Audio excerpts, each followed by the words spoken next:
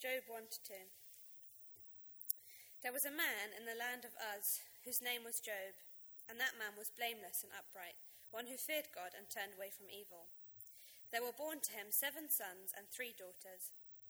He possessed 7,000 sheep, 3,000 camels, 500 yoke of oxen, and 500 female donkeys, and very many servants, so that this man was the greatest of all the people of the East. His sons used to go and hold a feast in the house of each one on his day, and they would send and invite their 3 sisters to eat and drink with them. And when the days of the feast had run their course, Job would send and consecrate them, and he would rise early in the morning and offer burnt offerings according to the number of them all. For Job said, "It may be that my children have sinned and cursed God in their hearts." Thus Job did continually. Now there was a day when the sons of God came to present themselves before the Lord, and Satan also came among them. The Lord said to Satan, "From where have you come?" Satan answered the Lord and said, "From going to and fro on the earth, and from walking up and down on it." And the Lord said to Satan, "Have you considered my servant Job, that there is none like him on the earth, a blameless and upright man who fears God and turns away from evil?" Then Satan answered the Lord and said, "Does Job fear God for no reason? Have you not put a hedge around him and his house and all that he has on every side? You have blessed the work of his hands, and his possessions have increased in the land.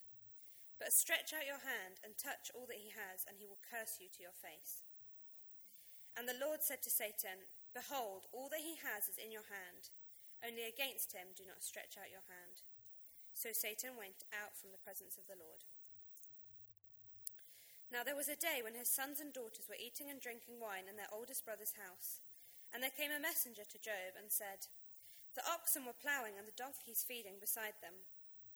And the Sabeans fell upon them and took them and struck down the servants with the edge of the sword. And I alone have escaped to tell you." While he was yet speaking, there came another and said, "The fire of God fell from heaven and burned up the sheep and the servants and consumed them. And I alone have escaped to tell you." While he was yet speaking, there came another and said, "The Chaldeans formed 3 groups and made a raid on the camels and took them and struck down the servants with the edge of the sword, and I alone have escaped to tell you." While he was yet speaking, there came another and said, "Your sons and daughters were eating and drinking wine in their oldest brother's house, and behold, a great wind came across the wilderness and struck the 4 corners of the house, and it fell upon the young people, and they are dead, and I alone have escaped to tell you." Then Job arose and tore his robe and shaved his head and fell on the ground and worshipped. And he said, "Naked I came from my mother's womb, and naked shall I return. The Lord gave, and the Lord has taken away. Blessed be the name of the Lord." In all this, Job did not sin or charge God with wrong. Again, there was a day when the sons of God came to present themselves before the Lord, and Satan also came among them to present himself before the Lord. And the Lord said to Satan, "From where have you come?" Satan answered the Lord and said, "From going to and fro on the earth, and from walking up and down on it." And the Lord said to Satan, "Have you considered my servant Job, that there is none like him on the earth, a blameless and upright man who fears God and turns away from evil? He still holds fast his integrity, although you incited me against him to destroy him without reason." Then Satan answered the Lord and said, "Skin for skin, all that a man has he will give for his life. But stretch out your hand and touch his bone and his flesh, and he will curse you to your face." And the Lord said to Satan, "Behold, he is in your hand, only spare his life." So Satan went out from the presence of the Lord and struck Job with loathsome sores from the sole of his foot to the crown of his head. And he took a piece of broken pottery with which to scrape himself while he sat in the ashes. Then his wife said to him, "Do you still hold fast your integrity? Curse God and die." But he said to her, "You speak as one of the foolish women would speak. Shall we receive good from God, and shall we not receive evil?" In all this, Job did not sin with his lips.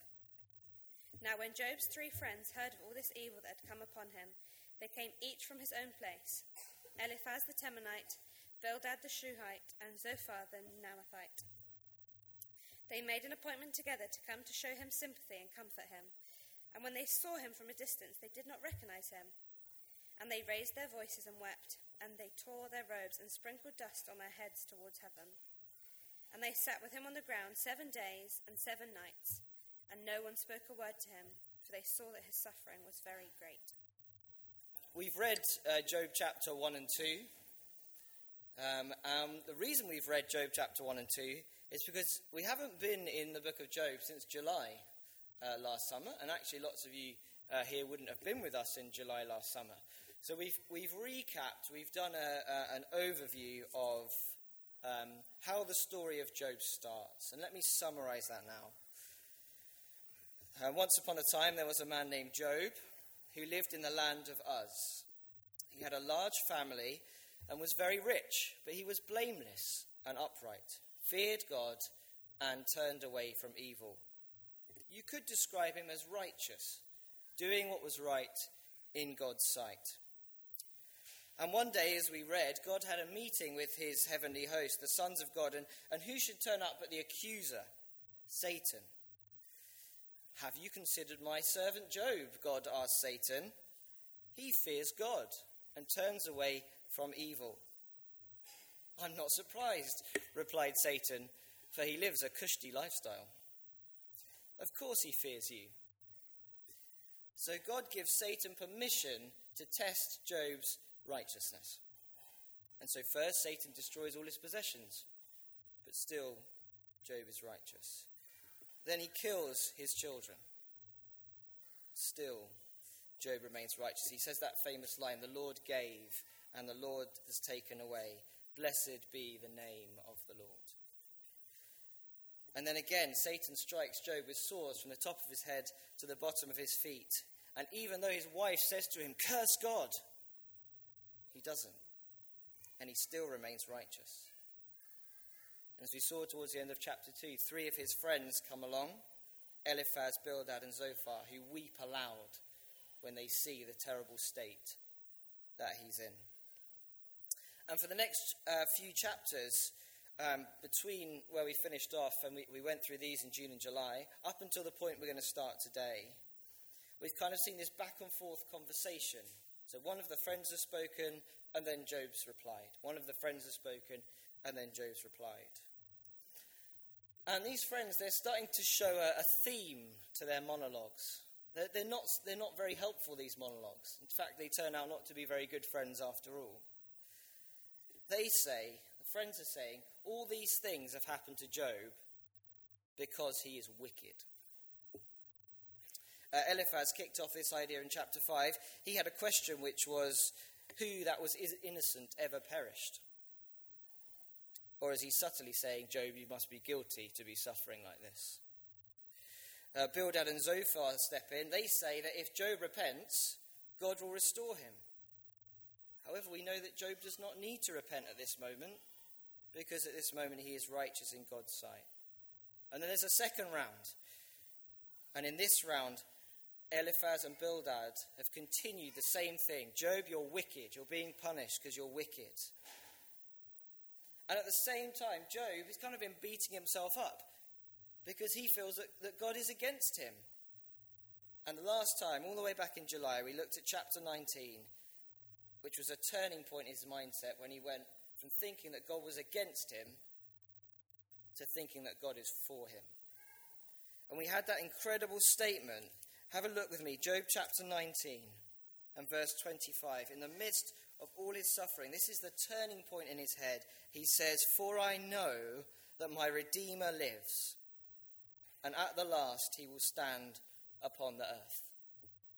So in the midst of all his despair, Job's hope is in his Redeemer, his living Redeemer, God, who he believes can restore him into his presence through death to dwell with him forever. And as Christians, that's our hope, right? We have a hope in Jesus, our Redeemer, who stands between us and God, and who took the punishment for our sin so that God can look on us and call us righteous. And then right at the end of chapter 19, Job appeals to his friends. He says to them, be afraid. Be afraid of God's judgment. And so at this point where we left off, you would hope You would hope from this point onwards there'd be a turning point in the book of Job, right? You'd hope that they'd all sit down, Job and his friends, that the friends would repent, maybe they'd have a Bible study to get to understand God better. That's not what happens. Because actually, what we're going to see today is that this ordeal continues, and what we're going to see over the next few weeks is that this continues. And there's still this back and forth dialogue, and there's still this theme going on. And so today, we're going to look at chapter 20 and 21. And this time it's Zophar's turn to speak. And before we look into it, I think we might ask ourselves the question, why? Why do we have to read this bit of the Bible? If we know that these friends of Job's aren't very helpful, if we know that what they're going to say is unhelpful to Job, why can't we skip this bit? Why did we not just stop the book of Job in July altogether and not carry on? Well, we know from 2 Timothy that the Bible tells us that all scripture is breathed out by God and profitable for teaching, for reproof, for correction, and for training in righteousness. And so before George comes and reads chapter 20 to us, here's a couple of ways, a couple of pointers that Zophar's speech is going to help us to get us out of that mindset of what's the point of reading this unhelpful stuff. And first of all, it's going to show us how not to live. It's going to show us what not to do, what we shouldn't do and what we shouldn't say when helping or comforting someone in suffering, how we shouldn't use the truths of God. But also, there is a lot of truth in what Zophar says. And as George comes and reads it, try and pick out the bits that are true. Because there's truth that shows us the reality of the suffering of the wicked. There's truth that points us to what Jesus went through. So turn your Bibles to chapter 20, and George is going to come and read it to us. Then Zophar, the Naamathite, answered and said, "Therefore my thoughts answer me, because of my haste within me. I hear censure that insults me, and out of my understanding a spirit answers me. Do you not know this from of old? Since man was placed on earth, that the exalting of the wicked is short, and the joy of the godless but for a moment? Though his height mount up to heavens, and his head reach up to the clouds, he will perish forever like his own dung. Thus, who has seen him and will say, where is he? He will fly away like a dream and not be found. He will be chased away like a vision of the night. The eye that saw him will see him no more, nor will his place any more behold him. His children will seek the favor of the poor, and his hands will give back his wealth. His bones are full of his youthful vigor, but it will lie down with him in the dust. Though evil is sweet in his mouth, though he hides it under his tongue, though he loathes to let it go and holds it in his mouth, yet his food is turned in his stomach. It is the venom of cobras within him. He swallows down riches and vomits them up again. God casts them out of his belly. He will suck poison of cobras, and the tongue of a viper will kill him. He will not look upon the waters, the stream flowing with honey and curds. He will give back the fruit of his toil, and will not swallow it down. From the profit of his trading, he will get no enjoyment. For he has crushed and abandoned the poor. He has seized a house he did not build, because he knew no contentment in his belly. He will not let anything in which he delights escape him. There is nothing left after he has eaten. Therefore his prosperity will not endure. In the fullness of his sufficiency, he will be in distress. The hand of everyone is in misery, will come against him. To fill his belly to the full, God will send him burning anger against him and rain it upon him into his own body. He will flee from the iron weapon a bronze arrow will strike through him. It is drawn forth and comes out of his body. The glittering point comes out of his gallbladder, terrors upon him. Utter darkness is laid up for his treasures. A fire not found will devour him. What is left in his tent will be consumed. The heavens will reveal his iniquity, and the earth will rise up against him. The possessions of his house will be carried away, dragged off in the day of the Lord. This is the wicked man's portion from God. So, chapter 20, Zophar says, the wicked are punished quickly. That's what he's saying. He starts by saying that Job's latest response, that the bit we looked at in chapter 19, I know my Redeemer lives, he starts by saying that's insulting. How dare you insult us, Job? How dare you think that you will be redeemed when you die? How dare you? That completely goes against what we believe, our graceless religion, which says the wicked are wicked and should be punished with no escape. And so he starts off by being insulted. And then he says, well, my understanding has reached new heights. My wisdom has reached new heights.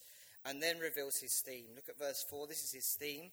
Do you not know this from of old, since man was placed on earth? Do you not know, Job? Isn't this obvious? Aren't you stupid?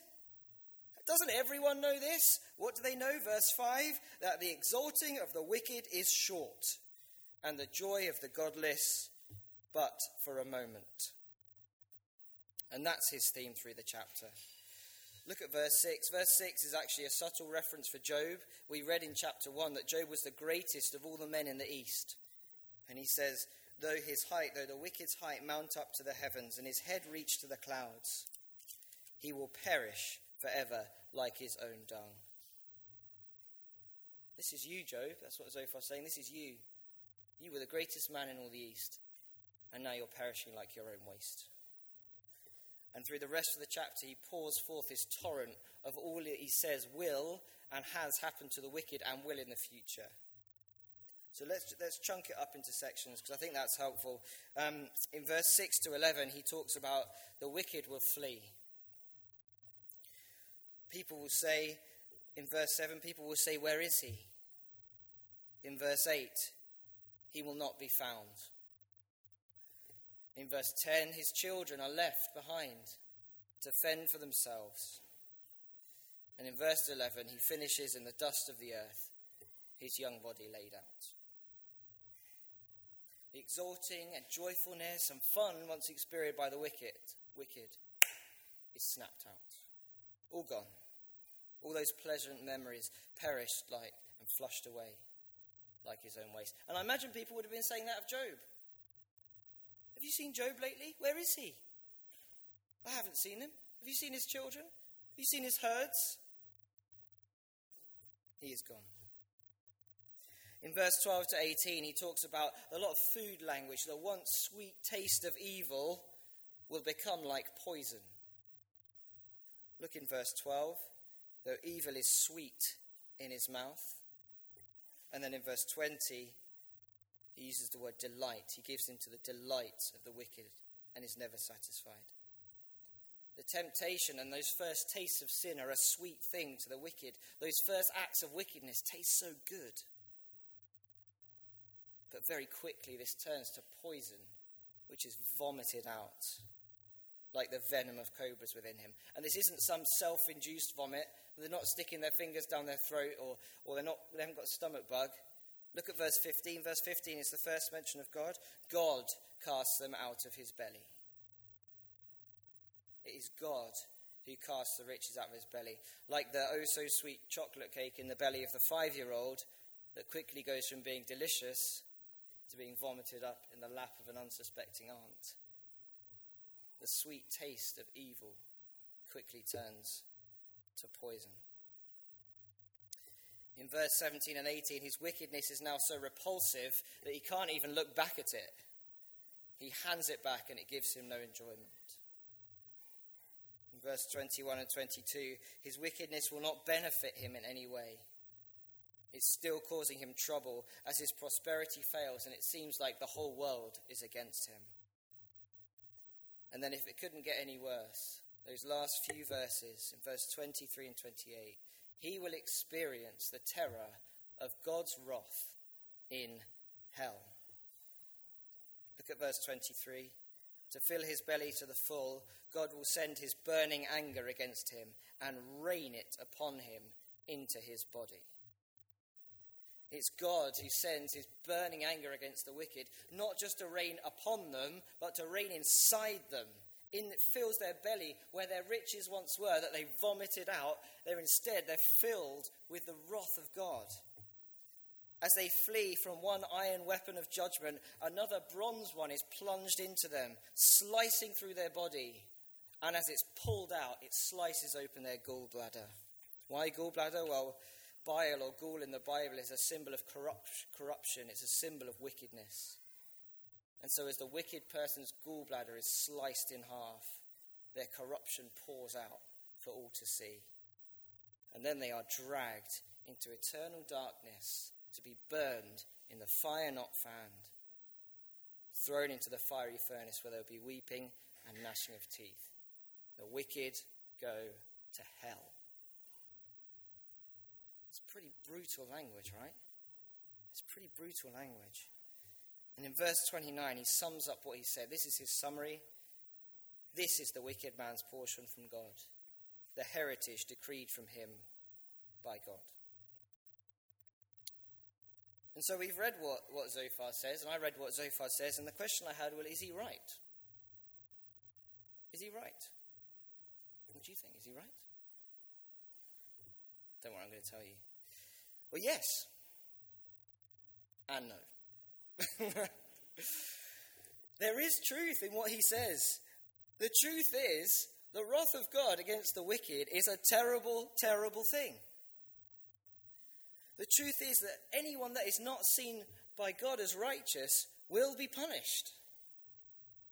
If you die a wicked person, unforgiven by God, you will go to hell. And if you ignore God's cry to you to repent, and we're going to look at that a bit more later, then you will face this wrath described in this chapter. But he's also very wrong.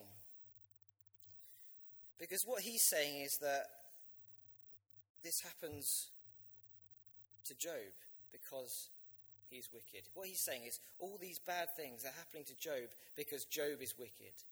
What he's saying about the wicked here, he's saying about Job. And we know that Job is righteous. Remember, chapter 2, the Lord said to Satan, "Have you considered my servant Job, that there is none like him on the earth, a blameless and upright man who fears God and turns away from evil? He still holds fast to his integrity, although you incited me against him to destroy him without reason." So no, it's not true that Job is sitting suffering in the dust of the earth because he's wicked. No, it's not true that Job's riches have been vomited out of him because he's wicked. No, it's not true that his quickly fading memories of the happy times he had with his family are because he has done wrong things. It's not true that the people going around saying, "Where is Job? Where is he?" is because he's being punished for his wickedness. That's not true. Because Job is a righteous man and he's suffering unjustly. And that points us to another man, right, who lived a righteous life, a perfect life, and yet faced the ultimate suffering. And this is where this bit of Zophar is helpful, because this description, or this showing us that this is wrong, points us to Jesus. Jesus, who would have had the sweet memories of his childhood with Mary and Joseph fade away as he becomes, as Isaiah says, a man of sorrows, acquainted with grief. Jesus, who was cut down in the prime of his life to suffer and die the cruelest of deaths before being laid out in the dust of the earth. Jesus, who emptied himself of the riches of heaven. In Philippians 2 it says, by taking the form of a servant, being born in the likeness of men, and being found in human form, he humbled himself by becoming obedient to the point of death, even death on a cross. And as he hung on the cross, what happened? Utter darkness covered the earth as his Father turned his face away from him. And the wrath of God was poured out on him. Not for his own sin, because Jesus did not sin, but for our sin, for our wickedness. And so although Zophar is so wrong in the way that he applies the truth of God, we can use what he says to help us grasp the depths of Jesus' suffering on the cross as a crown of thorns was shoved and rammed onto Jesus' head, and his battered and bruised body was nailed to 2 pieces of wood, and he cried out, "It is finished!" He did it for us, the unjust suffering of our Lord and Saviour. So just as Job suffered as a righteous man, Jesus suffered as a righteous man. But Jesus' act of suffering brings us life. His act of suffering means that if we give our lives to him, we will be redeemed by his blood. And God will see us as righteous. It means that we no longer have to experience this wrath of God described here, because Jesus has experienced it for us. Amen? Amen. Just one more thing I wanted to say on Zophar, because I think by saying that Job's misfortunes are a punishment, he's also implying that his own lack of misfortunes mean that he is not wicked. So again, he's twisting the truth of God for his own end. And when I said to George, George, read it like a Pharisee. It's very Pharisee-like, isn't it? The Pharisee standing proud in the temple and praying not to be like the humble man, tax collector. And so Zophar is showing us his own wickedness by taking the truths of God and turning them into lies. And the sad reality is, from his very mouth in verse 23, he describes God's burning anger against the wicked. And in chapter 42, at the end of the book, got a long way to go, God's anger burns against him. And God says, "You have not spoken of me what's right, as my servant Job has." And the beautiful thing about the end of Job is that Zophar repents, and God forgives him. And so if you're guilty of using the word of God, or taking truths of God and using them against other people, or using them to make yourself something that you're not, then you too need to repent before God. And so Zophar has spoken. He's spoken the truth of God's wrath against the wicked, twisted into lies about Job. He says the wicked are punished quickly. And Job's reply shows us how wrong he is about it happening quickly. So, chapter 21, Zach's going to come and read. Then Job answered and said, "Keep listening to my words, and let this be your comfort. Bear with me, and I will speak, and after I have spoken, mock on. As for me, is my complaint against man? Why should I not be impatient? Look at me and be appalled, and lay your hand over your mouth. When I remember, I am dismayed, and shuddering seizes my flesh. Why do the wicked live, reach old age, and grow mighty in power? Their offspring are established in their presence, and their descendants before their eyes. Their houses are safe from fear, and no rod of God is upon them. Their bull breeds without fail. Their cow calves and does not miscarry. They send out their little boys like a flock, and their children dance. They sing to the tambourine and the lyre, and rejoice to the sound of the pipe. They spend their days in prosperity, and in peace they go down to Sheol. They say to God, 'Depart from us. We do not desire the knowledge of your ways.' What is the Almighty that we should serve him? And what profit do we get if we pray to him? Behold, is not their prosperity in their hand? The counsel of the wicked is far from me. How often is it that the lamp of the wicked is put out, that their calamity comes upon them, that God distributes pains in his anger?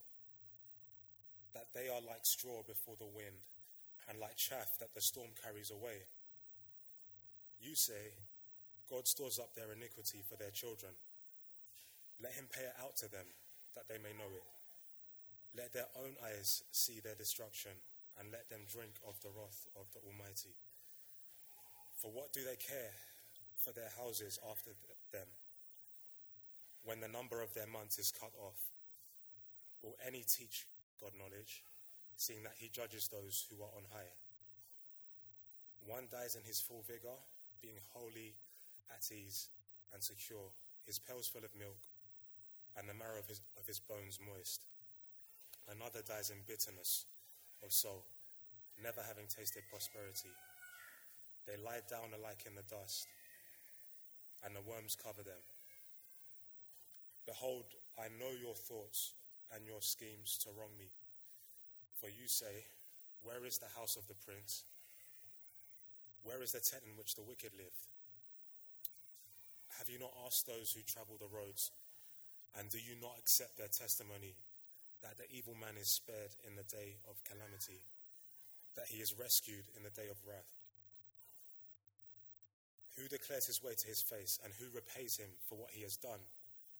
When he is carried to the grave, watch is kept over his tomb. The clods of the valley are sweet to him.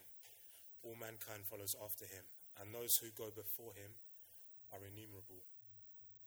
How then will you comfort me with these empty nothings? There is nothing left of your answers but falsehood. Okay, part 2. Remember Job? Lost everything he's owned, his most precious loved ones, his whole body covered in painful sores. He's got his bit of pottery to scratch them. And he's sitting in the dust of the earth while his so-called friends insult him. And he's just listened to Zophar telling him that he's being punished because he's wicked, and that God doesn't hang about when it comes to punishing the wicked. And he's fed up. That's what I said to Zach. Read it like you're fed up. Did a great job, Zach. To paraphrase verse 2 and 3, shut up and let me speak. It's basically what he says. Stop talking and let me talk.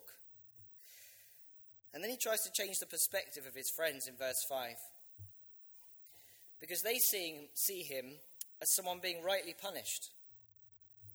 But they should actually see the awesome terror of the situation he's in. A righteous man suffering. If you jump to verse 29 at the end, he says to his friends, it says, have you not asked those who travel the roads, and do you not accept their testimony? He basically says, if you jump out of your little religious bubble, you'll be able to see what real life is like. Get real. And what do they need to see? They said, Zophar said, that the exalting of the wicked is short. So why, verse 7, why do the wicked live, reach old age, and grow in mighty power? They said that God punishes the wicked. But they need to see in verse 9 that their houses are safe from fear, and no rod of God is upon them. They said the prosperity of the wicked would not endure. But look at verse 13. They spend their days in prosperity, and in peace they go down to Sheol, into hell. Job describes the happy families of the wicked, who in verse 8 see their children established and growing in number. And in verse 12, they have a party, many parties, celebrating to the sounds of joyful music. In verse 10, he tells of their prosperous farms.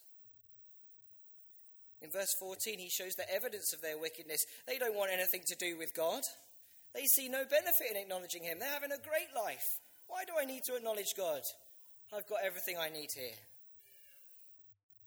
And then in verse 17, he launches a series of questions at them. Verse 17, how often is it that the lamp of the wicked is put out, that their calamity comes upon them, that God distributes pain in his anger, that they are like straw before the wind and like chaff that the storm carries away? What's the answer? Not very often. He's saying to his friends, you don't understand. All of this stuff you've said, it hardly ever happens. And it certainly doesn't happen quickly. What you've said about God is wrong. In verse 19, you say that God saves up punishment for their children. Ha! The wicked couldn't care less about what their children do. And then he tries to bring out in the open what's happening. Look at verse 27. He says, I know what you're up to. I know what's going on. You think because my prosperity, my house, my tent has been destroyed, that I am wicked. The heavens will reveal his iniquity, and the earth will rise up against him. The possessions of his house will be carried away and dragged off in the day of God's wrath. That's what they're saying. And he's saying, verse 27, behold, I know your thoughts and your schemes to wrong me. He's figured out what's going on. But get real. Wicked, they escape calamity. And Guess what? Even in their death, they prosper. Look at verse 32. People watch their tomb, and even the dirt they're buried in is sweet to them, because the people that have watched them being buried carry on their wickedness. And what he's saying is if I were wicked, if I, Job, were wicked, I would be prospering. I would be watching my children and grandchildren party instead of them being buried after being crushed in the rubble of their house. I would be tending to my thousands and thousands of animals. I don't have any animals because they've been stolen and burned. I would be reveling in my prosperity, but instead here I am, sitting in the dust of the earth, covered in sores. And his closing statement in verse 34, he says, how then will you comfort me with empty nothings? There is nothing left of your answers but falsehoods. There's no comfort in the words of his friends. They're wrong. They can't be right, because if God punishes the wicked so quickly, then Job would not be being punished, because he is righteous. But after all this talk, there's one certainty, and you might have noticed I deliberately skipped it. Verse 23. One dies in his full vigour, being wholly at ease and secure, his pails full of milk and the marrow of his bones moist. Another dies in bitterness of soul, never having tasted of prosperity. They lie down alike in the dust, and the worms cover them. You've got two people, right, laid out side by side. Who's had the better life? The first one. The first one's had the better life. Look at how he dies. His pail's full of milk and the marrows of his bones milk. He's had a great life. But what's the certainty? They're both dead. They're both dead. Whether the wicked prosper or whether the wicked suffer, everyone dies. Most of the wicked prosper, Job says. Very rarely do they suffer like Zophar said. But it's the ultimate statistic, right? 100% of people die. So where does this leave us on this cheerful Sunday afternoon? Well, the truth is we are all wicked. Verse 33 said, all mankind follows after him. All mankind follows after him. It's not that one generation of wicked people die and suddenly wickedness stops. One generation of wicked people is followed by the next generation of wicked people, and the next one, and the next one. And it doesn't matter what you've succeeded in on this earth, whether you've got a prosperous business, a wonderful family, a perfect marriage, a huge house, whether you've prospered like Job describes, or whether you've suffered like Zophar describes. These chapters show us that everyone is wicked. John says in 1 John, if we say we're without sin, if we say we are without sin, we deceive ourselves, and the truth is not in us. Jesus teaches us that unrighteous anger is equal to murder.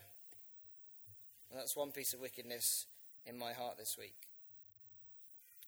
Jesus said, you shall love the Lord your God with all your heart and with all your soul and with all your mind. This is the greatest and first commandment. And a second is like it. You shall love your neighbour as yourself. That's two things I haven't done this week. So we're all wicked, and we all deserve to face the wrath of God described in chapter 20. And as we've said already, if you die wicked, you face the sword of God's judgment to spend eternity in utter darkness, where a fire not fanned will devour you. So what hope is there? Well, look at verse 4. Chapter 21, verse 4. As for me, it's my complaint against man.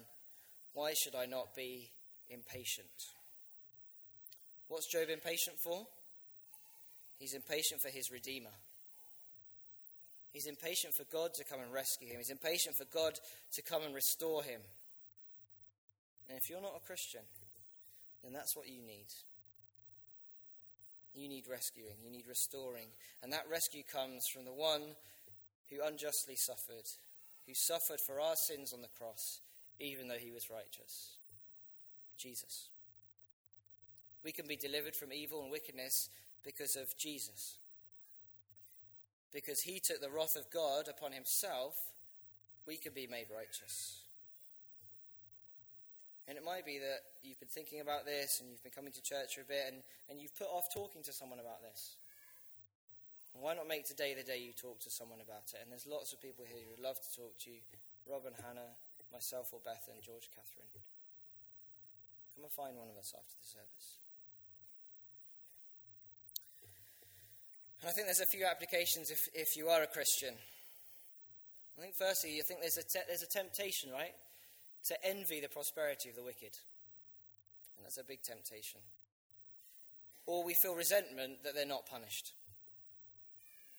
Right? Our sinful hearts, we kind of want Zophar to be right. Right? We want to see President Putin killed. We want the people who stabbed the guy on Dagenham Heathway last weekend, we want them to be caught and put in prison. Some of us might even think that they deserve to be killed themselves. We love instant justice, right? We love it when the driver who has a go at the cyclist then runs into a lamppost. We love that sort of thing. We don't think it's fair that people who live such wicked lives get to have big houses and drive around in fancy cars. We want them to be sitting in the dust covered in sores. And that's a wrong attitude, because I think our first response to what we've read today would be to be so terrified by what we've read of God's wrath that we can't help but want to say to people, this is what's coming. Watch out. Right? Because the wicked who prosper will die. And they need to be warned that if they die living against God, then they will face his wrath. And so for us, we are called to love those people by warning them and to tell them about the wrath that's coming, to tell them there is a way to be saved. And so why, instead of wanting Putin to be killed or punished, why not pray that someone tells him the truth? We can pray that the people who wield knives around here, seeking to hurt people, would find out about this, would listen to this warning. You can tell those in your life who are still living in wickedness about this picture of God's wrath and how they can escape it by giving their lives to Jesus. But also I think we should be grateful at the depth of what Jesus has had to face for us. So we should be terrified at this picture, but we should be grateful when we think that Jesus had to go through this and he was willing to go through it for us. That he was willing to take the burden of our sin and face this terrible, terrible thing. And we should cry out in grateful thanks. And then the third thing is that we should be prepared to suffer too. Because not only is this the stuff we read a picture of what Jesus went through, but it could be a picture of what we are called to go through. In Romans 8:17 it says, now if we are children, then we are heirs, heirs of God and co-heirs with Christ, if indeed we share in his sufferings, in order that we may also share in his glory. Because for us, following Jesus might mean that our joys are snatched away from us into fast-fading memories. And when that happens, we suffer like Jesus. And when our Christian walk means that we feel the poisonous acts of the world against us, we suffer like Jesus. And when we feel emptied of the richness of this life, and when we despair at our circumstances, we suffer like Jesus. Why? In order that one day we will also share in his glory. Because Jesus didn't stay dead, right? He rose again. And he's ready in heaven to redeem us to God. He's ready to bring a new heaven and a new earth where wickedness will be no more. And that's the hope that we have. Our Redeemer lives. Amen? Amen. Let's pray. Lord Jesus, it can be so hard to think about wickedness and to think about the wickedness in our hearts and to think about the wickedness of this world. And so often we steer away from this picture of your punishment against wickedness. And so, Lord, I pray that our response today would be to want to tell people still living in wickedness that there is a way out, that they need to be saved, and that salvation comes through Jesus. And Lord, we are so grateful that you were willing to go to the cross, to stand and take the burden of our sin, to suffer, so that we might be redeemed, so that we might be made righteous. And Lord, I pray that in our lives, when we go through suffering ourselves, that we would not be surprised, but we would be looking to the hope that we have in your glory, in you coming again, in you bringing a new heaven and a new earth, where wickedness will be no more. And pray all these things in Jesus' name. Amen.